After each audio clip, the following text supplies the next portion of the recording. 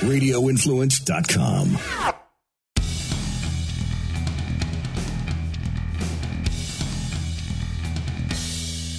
Welcome back to the Lawfather Podcast. As always, we're here in Lawfather headquarters. And as always, please rate, review, and subscribe to the podcast and check us out on social media.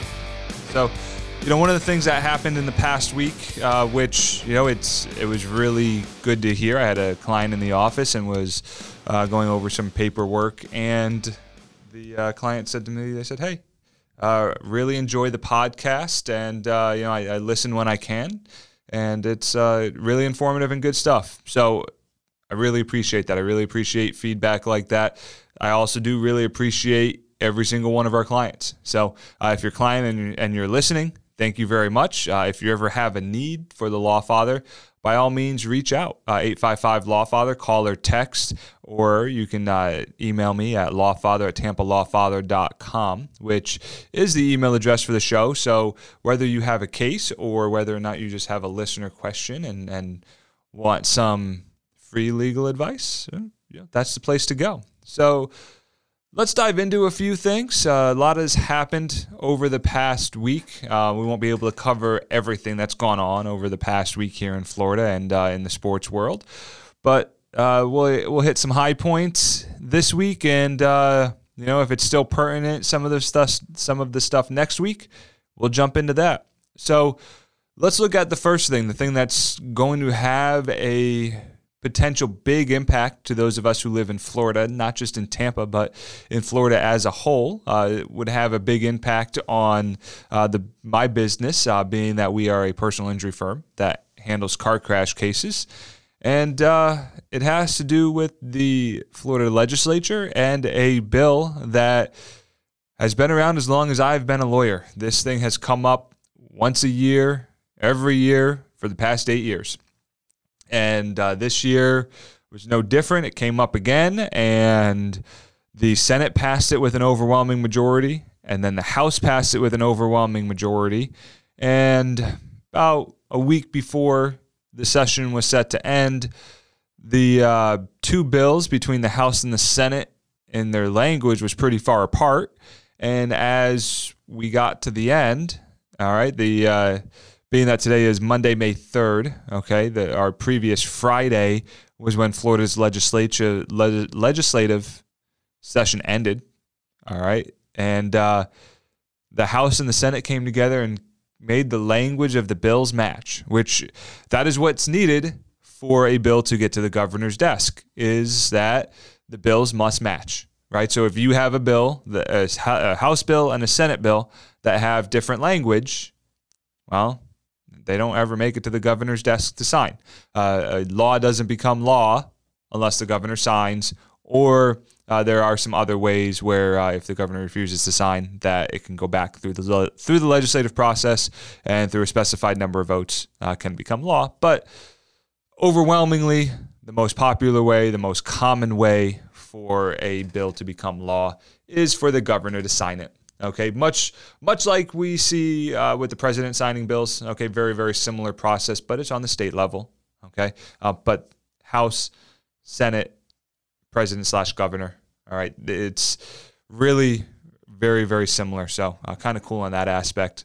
But what I'm talking about is Florida PIP repeal. Okay, what is that? And PIP is personal injury protection. And what does it relate to? It relates to car insurance. Okay. Now the thought process is that if you repeal PIP, then you are going to lower car insurance rates. That's the goal, right? And even as a personal injury attorney, I'm all for lower insurance rates. I mean, I'm no different than anybody else. Just because I work in personal injury and go after car insurance companies doesn't mean I don't have to pay car insurance. I still pay car insurance just like everybody else. So it is something that I'm interested from that perspective, but also from the perspective of the fact that I have a business that relies on car crash cases and the value of those cases and the value of the insurance and the types of insurance. All right. Those of you who are listening who are doctors, you may know that we do PIP suits, right? Which is just when the doctors don't get paid, we help those doctors recover for the amounts that they should have been paid. Okay, that's the system that we have right now. You have personal injury protection. It's what makes us a no-fault state. Okay, we are currently, so the law hasn't been changed yet. Let's just make that clear. As of the taping of this show, May 3rd, and it is about just short of 8:25.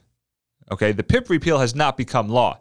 Now, that's not to say that as you're listening to this show, whether when it's released later this afternoon or tomorrow or the next day or the day after that, that we have an answer as to whether or not the governor signed the bill and whether or not this bill will become law. Okay?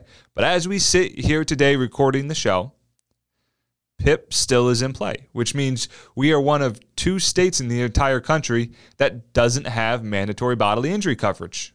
Now, what is that bodily injury coverage? That's the coverage that protects you when you get hit by somebody else. Okay? So if somebody rear ends you, that person who did the rear ending, okay, their bodily injury coverage would pick up for your injuries.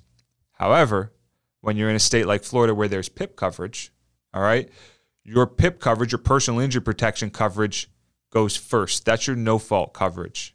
All right, that covers your first $10,000 of your medical bills. And then the other person's bodily injury coverage picks up. Now, what are some of the other pieces to the puzzle here? Well, because there's PIP coverage, because there's no fault, you have to cross a threshold. You have to get over a certain bar. You have to cross a line in order to be eligible for certain things. Okay? So to take a little bit of a detour, right, into the legal side of what makes up a personal injury case, because it's important to understand how that works, to understand how the interplay of PIP and no PIP works. Okay? Your damages, what you can be compensated for in a case, are your past medical bills, your future medical bills, your past pain and suffering, your future pain and suffering, your lost wages, and your future loss of earning capacity. Those 6 things. Okay? But to be entitled to all 6 of those things, because of PIP, you have to cross a threshold. You have to be above a certain bar. And what you have to do is you have to have what's called a permanent injury. And that permanent injury is really a term of law, I think, more than really a medical type term. Yes, it has a medical basis, but permanent injury is actually defined in state statute, right? So which to me means it has more to do with the law than it has to do with the medicine. If you do not have a permanent injury, then you are not entitled to pain and suffering. You are not entitled to your future medical bills, and you are not entitled to a future loss of earning capacity. You are only entitled to your past medical bills and your lost wages. That's it, okay? And that's how it works with PIP coverage in play. Now that said, right, if PIP coverage goes away, right, and no fault goes away, what's the alternative? What happens? What's the next step? How do you do that? How do you have car insurance? Well, everybody would have to have mandatory bodily injury limits.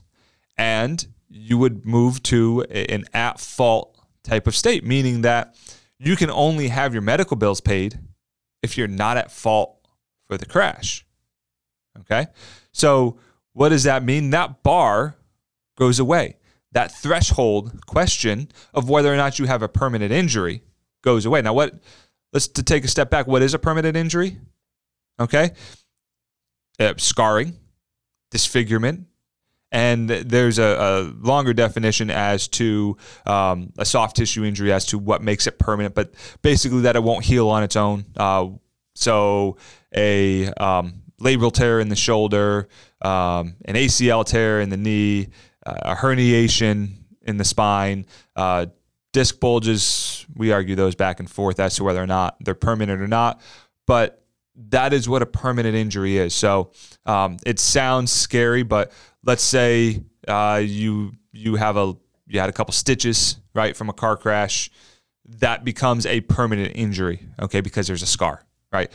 You lost a limb, permanent injury because there's disfigurement, that type of thing, okay? That's how that works, and that's the bar that you have to get over. Now, if you cross that bar, right, you get pain and suffering, you get your future medical bills, and you're entitled to any future loss of earning capacity, right? The future loss of earning capacity is really the toughest to prove, right? It's probably the most expensive to prove also because you kind of need a team of experts to weigh in on that, and you really only see that in the most severe cases. I mean, could you run it on a smaller case? Sure. But the cost to do it is somewhat prohibitive. So that's what we're looking at. That's what that all kind of moves us to, which, okay, so if we repeal PIP coverage, right, we're completely overhauling the car insurance system in the state of Florida. And there are two camps to that. There is the camp that says, hey, this is going to make rates go up. And there's the camp that says, this is going to make rates go down. And the overarching thought process is if we get rid of PIP, we get rid of fraud. Now, I don't know. I just, look, I've been in this business 8 years. I can count on less than one hand the amount of times I've seen a car crash, at least that has come across my desk, that I go, something seems off about this. Something seems fraudulent about this. Okay. Have I heard of instances of there being fraud amongst some of the doctors? Yes. But I've only ever heard of them because the insurance companies have done an investigation and found it out. Okay.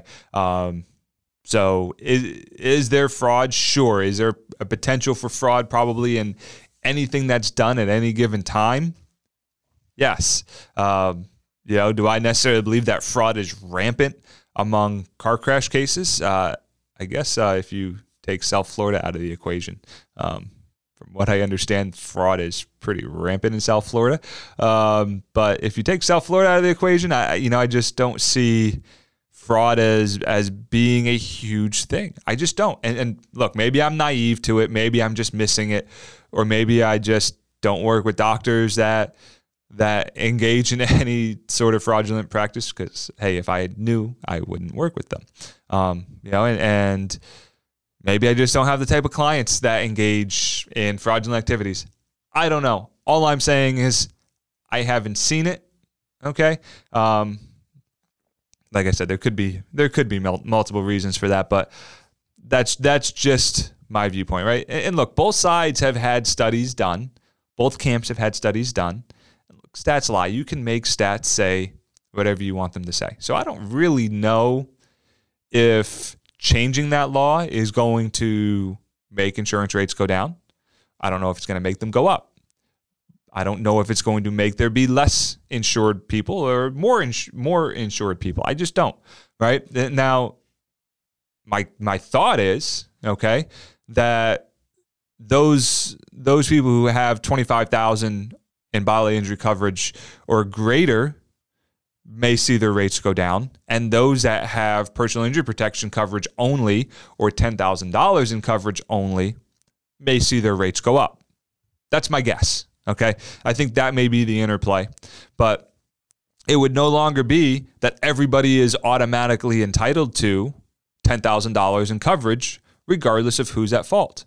Right? So what we would see here, what the bill says, what the Senate bill says, it's Senate Bill, I believe, 54, okay, says that every driver in Florida or every registered owner in Florida, because, look, the insurance deals with the owner of the car, not necessarily the driver of the car. Owner's primary, driver's secondary, okay? The owner of the car must have $25,000 per person in bodily injury coverage, okay, and $50,000 per crash. So if you have one person in a crash, it'll pay out. The most it'll pay out is $25,000. If you have two people in a crash, the most it can pay out is $50,000. If you have three people in a crash, the most it can pay out is $50,000. But no one person can get more than $25,000. Okay, so you couldn't have a scenario where somebody gets $30,000 and the other person gets $20,000. You couldn't have that scenario because it's a per person and then a per occurrence limit. That's what we would see, right? No more PIP. Now, a couple of optional coverages out there. One of the pieces that's optional but is staying the same with how it's worded, right, which I kind of like, is uninsured motorist coverage is remaining essentially unchanged from how it is right now. And how it is right now is statutory, and it says that you are required to carry uninsured motorist limits at the same rate as your bodily injury coverage limits stacked times the amount of vehicles that you have in your household. That's how it's worded now. And by what I can tell, that's how it's worded in the new bill. And what it allows you to do is, say you want less coverage, or say you don't want uninsured motorist coverage, you have to sign off and say, I don't want, or I want less than my bodily injury coverage limits for my uninsured motorist coverage. Now, one of the things that I was concerned about as I heard about this bill coming into play was what was going to happen to our uninsured motorist coverage as we know it here in Florida. Because what we know in Florida is that it's underinsured motorist coverage, which means that if the person has, say, a $10,000 bodily injury policy, okay, and I need surgery and I have $100,000 in uninsured motorist coverage, I can tap into that $100,000 of uninsured motorist coverage, okay? Some states that have mandatory bodily injury coverage, which is what we would be moving into, states that it's a true uninsured motorist coverage, meaning that if the person who hits you has any coverage whatsoever, you cannot use your uninsured motorist coverage. All right. It's a really fine line difference. Okay. But it can be really, really important. We just actually over the past couple weeks resolved 2 cases in the office that had $25,000 in bodily injury coverage, and we had a $100,000 policy for the uninsured motorist coverage. Both, it was a $30,000 property damage hit. So big, big hit. Okay. Totaled the car. Actually, it was a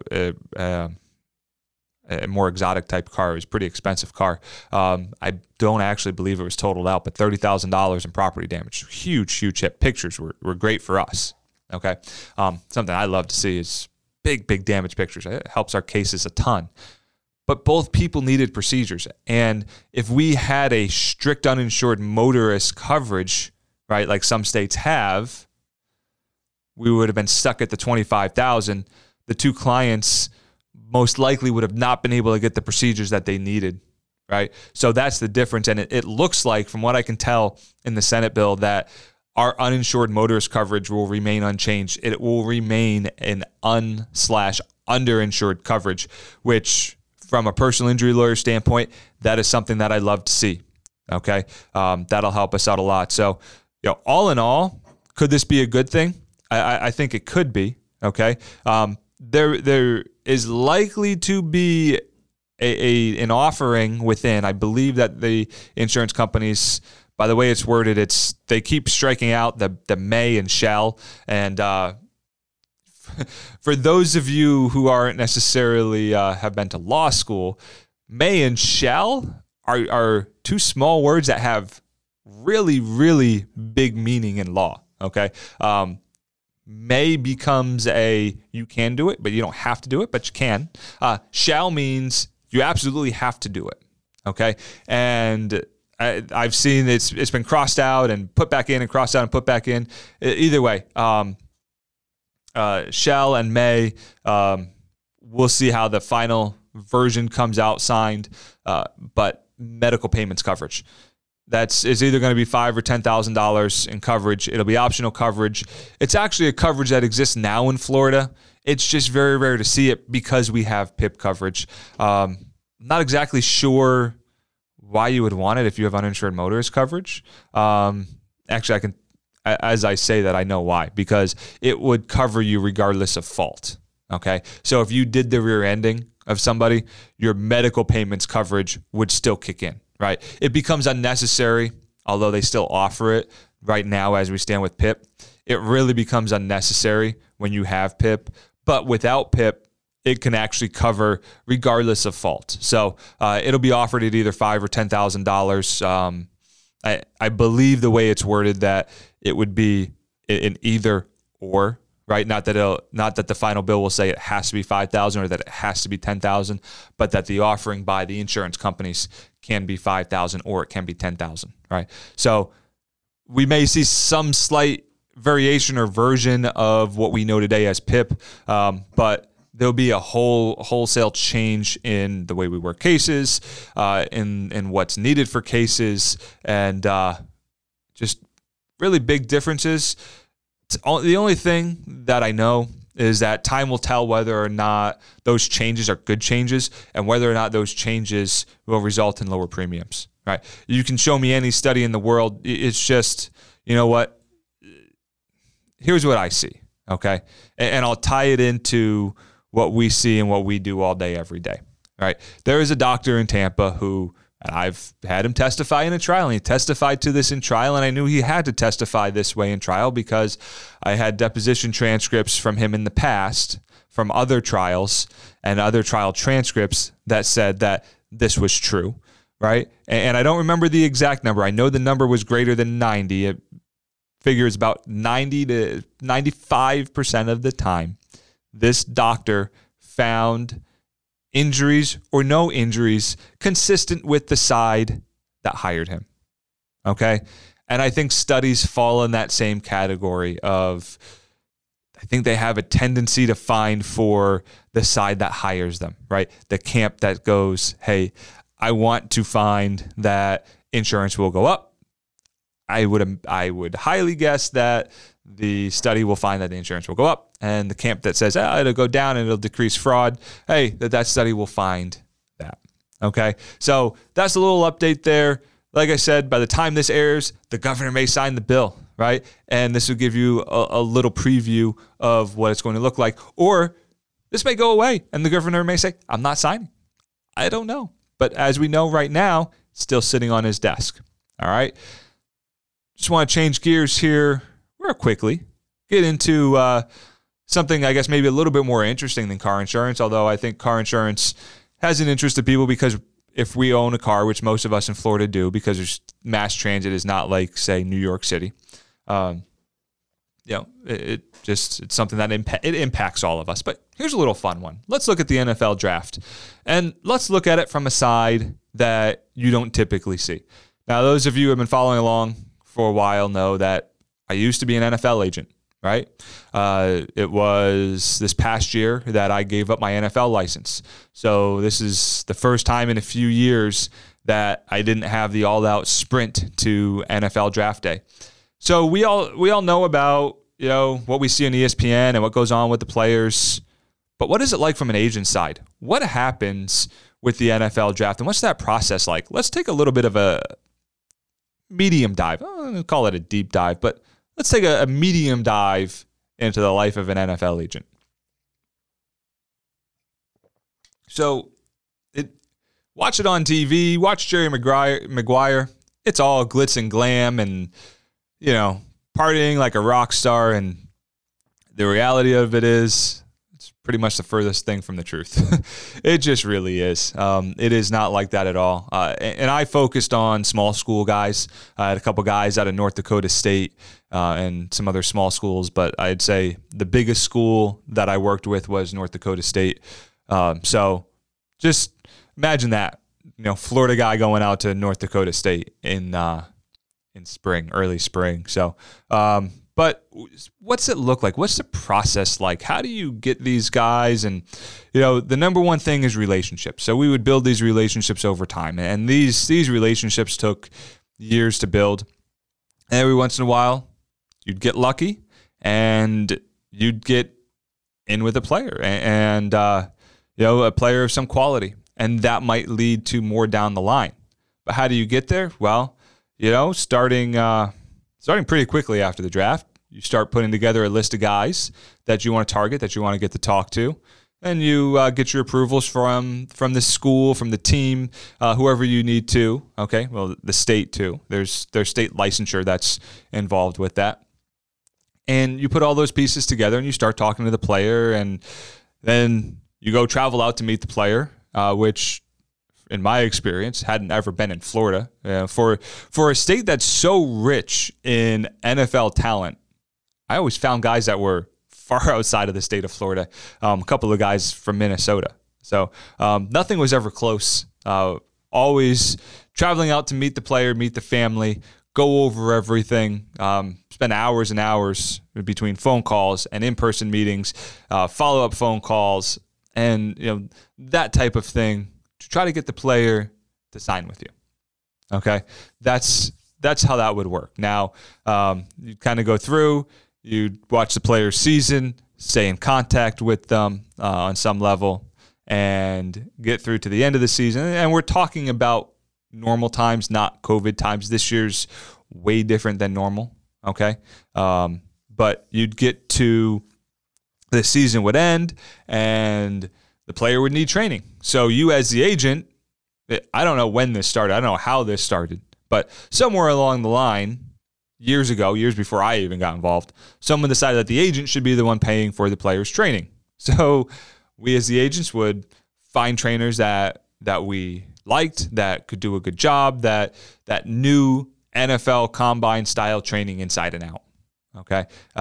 We would pay for the training. The player would go through the training, and next up would be Pro Day.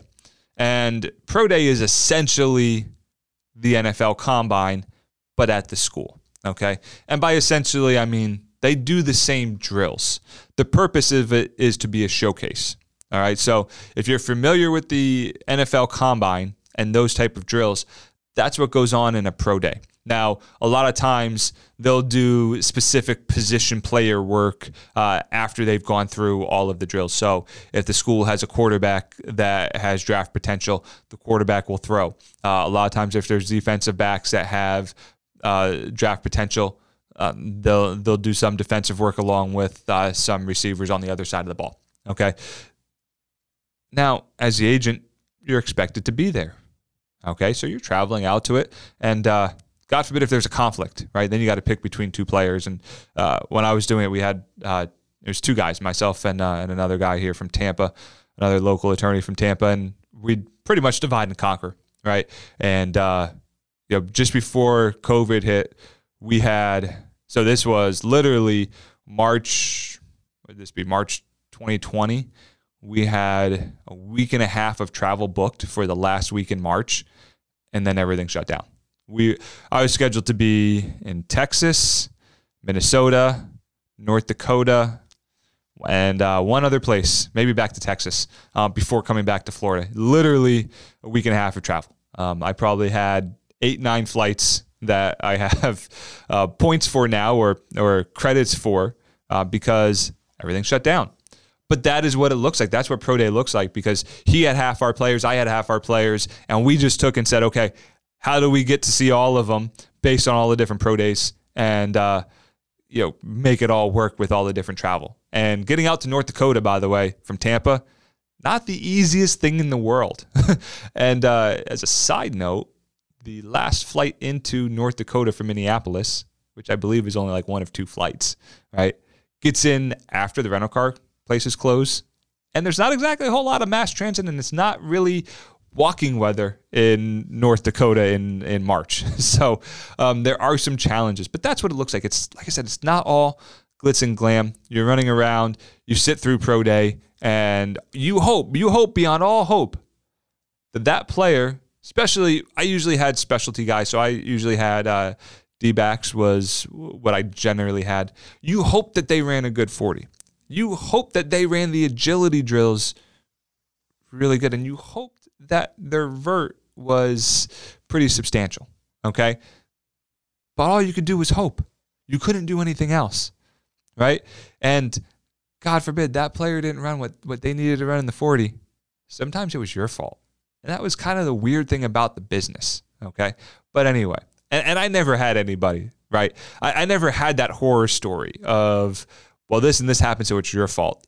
But that's kind of the common thread in the industry. But anyway, you spend all this time doing all that. Then after that, hey, now you're back home. By back home, I mean in the office, taking and breaking it all down. You're getting information out to teams. You're communicating back and forth with teams. And you're hoping beyond all hope that you can get a little glimmer into what's going on, right? What's going on in that team's process, where your player lies in that process. And guess what? It's nothing more than a guess, because it doesn't matter how many teams tell you they love your guy. They only love your guy so much, right? And the reality is, it doesn't matter how good you are. Not all 32 teams are going to want you, right? Because not all 32 teams are going to have a need at that position. So it's really kind of an interesting thing when you think about it, right? Take this year, was it Trevor Lawrence? Not all 32 teams needed a quarterback. Now, we all knew he was going to go number one overall. But that said, let's just assume, for example, he wasn't going to go number one, right? And, because let's just say this. Let's say the number one team had a Tom Brady at quarterback, right? Or a Ben Roethlisberger at quarterback. Somebody that wasn't going anywhere. That team doesn't have a need, right? So you may have the best player in the draft, but if that team doesn't have a need, it doesn't matter. So not every team is going to be interested. But basic bottom line, you spend after pro day lots of time burning up the email, burning up the cell phone just to get you to the draft day. And kind of talking your client off a ledge, because a lot of it is, hey, it's going to be okay. This is the feedback I've had. This is what I've heard. This is all of that, right? And then you get to draft day, and that's when all the wheels fall off. All bets are off. Nothing matters. All the prep work that you've done, all the conversations that you've had, they, for the most part, mean absolutely nothing, because all that matters is where the person is on the board, who goes on the board before your guy, and when your guy is available, does that team still want him? That's it. That is it in a nutshell. It is probably the most stressful 3 days that you can imagine, especially for small school guys. So you're going through the draft and you're charting and figuring out, okay, this team has a pick in round 4 or 5. They don't have one in 6. They have one in 7. Or, hey, they're done at round 4. So, hey, we're going to start reaching out to them right after round 4 because, hey, they don't have anything to do the rest of the draft. Let's start putting an undrafted free agent deal together in the event our guy doesn't get signed. So there's a lot of that going on all while the draft is happening. Okay, a lot of conversations back and forth. Hey, you still interested? My guy is still interested in you guys. Are you guys still interested? And then once that sprint is over, then pandemonium really hits when the end of round 7 comes, and now we're in undrafted free agent territory, and it is an absolute free-for-all. It's kind of fun, very stressful, but it's really an interesting thing because now it's phone calls, text messages, back and forth, one phone in one hand, another phone in another hand, all while text messaging other clubs and trying to get your player the best deal. And because I generally had small school guys, that's where I kind of lived. I lived in undrafted free agent land, and it was fun.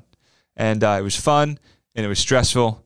And sometimes, though, it was demoralizing because you just would throw your hands up and go, I don't know. I don't know what happened. Everything matched up. This club and this club and this club said they loved you, absolutely wanted you. Undrafted free agent time comes, and it's crickets. It's, hey, you guys still interested? No response. Hit somebody else up the chain. You guys still interested?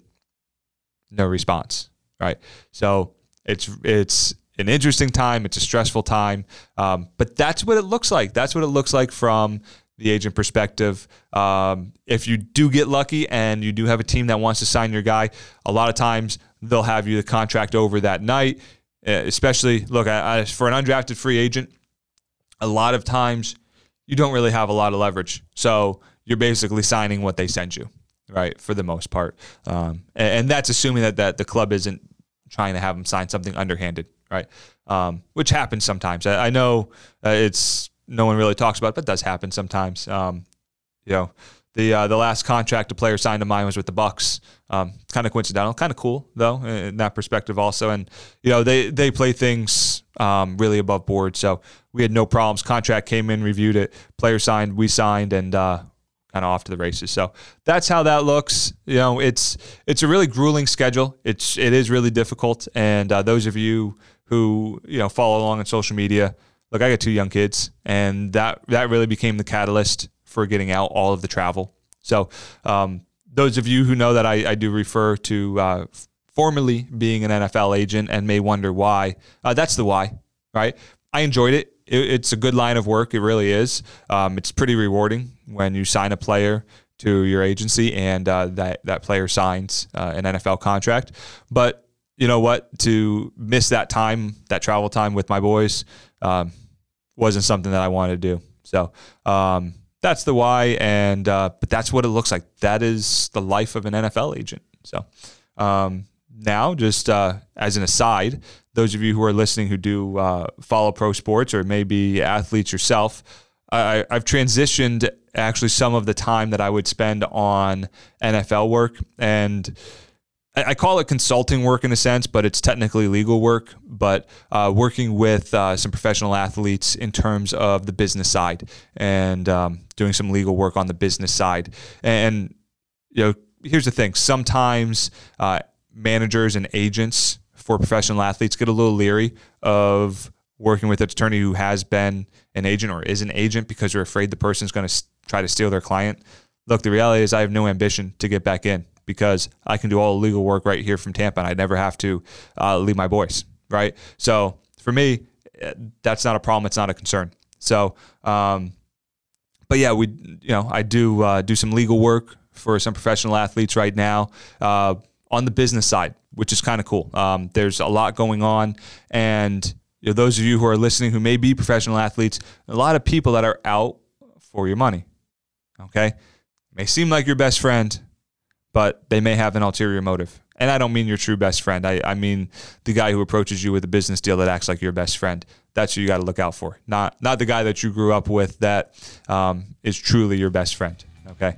So anyway, running a little long, getting a little rambly here. So I think that's a good place to end the show for today. If you have any listener questions, please reach out to me. I love answering listener questions. All right. And from Lawfather headquarters is the Lawfather podcast. Lawfather out.